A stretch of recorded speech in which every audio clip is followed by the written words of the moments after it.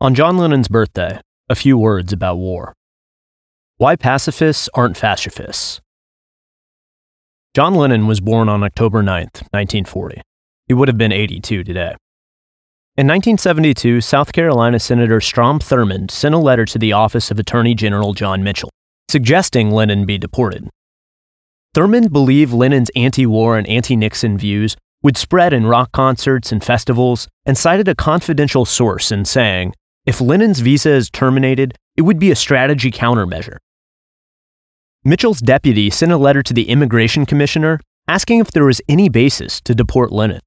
A court battle ended with a judge named Irvin Kaufman striking down his deportation, writing, Lennon's 4-year battle to remain in our country is a testimony to his faith in this American dream. Though I'm more a fan of Strawberry Fields than Kumbaya anthems like Imagine and Give Peace a Chance, I figured someone ought to say a word or two in defense of nonviolence on John Lennon's birthday.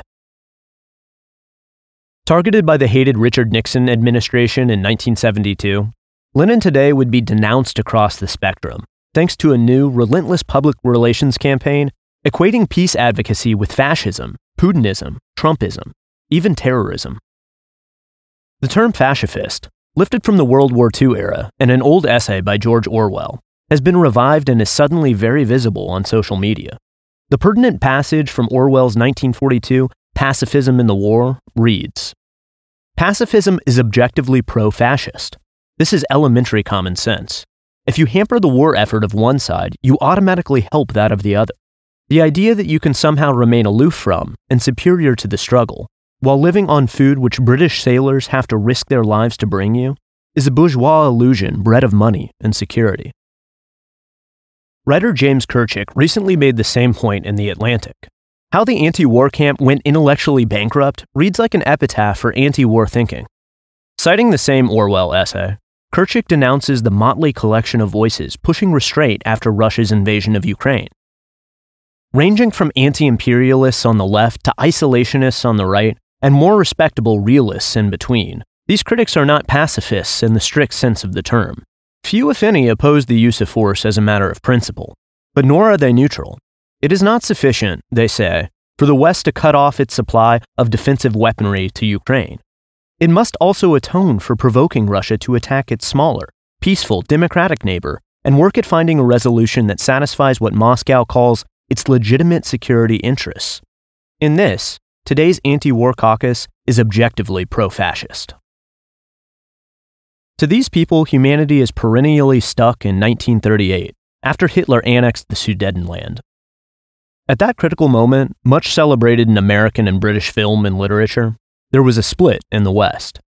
On one side sat the Churchills of the world, brave sages who saw what was coming and scrambled to act appropriately. On the other side sat the pacifists. They weren't merely mistaken about the future. That would be too kind an assessment. Whether consciously or unconsciously, they were villains, rooting for fascist victory. Even Orwell decried the psychological processes by which pacifists who have started out with an alleged horror of violence end up with a marked tendency to be fascinated by the success and power of Nazism. Kirchick's essay, which denounces everyone from Ron Paul to Grayzone to Noam Chomsky to John Mearsheimer, I'd probably be on the list if Kirchick considered me worth the trouble, echoes a similar assessment. It's argued that underneath all the isolationist or anti-imperialist bluster, realists are more like collaborationists, with a secret, barely submerged desire to see foreign tyranny win. This is also how writers from the Brookings Institute saw things in an October 3rd article. U.S. podcasters spread Kremlin narratives on Nord Stream sabotage, which deemed all those skeptical that Russia blew up its own Nord Stream pipeline Kremlin messengers. The Brookings thesis is that all was well until a September 27th episode of Tucker Carlson's show on Fox, which pointed the finger at Washington. Carlson's show, Brookings argued, inspired 16 different podcasts to promote the conspiracy theory that the United States was behind the blasts, despite the fact that experts broadly agree that Russia is the key suspect. They even made a graph virtually depicting the spread of the Kremlin pacifist virus. Once again, anti-war sentiment is seen as an outgrowth of privilege, naivete about how the world works, and sympathy. Thanks for listening to the free version of this article. To hear the full version, and for more articles and content, please subscribe at taibbi.substack.com.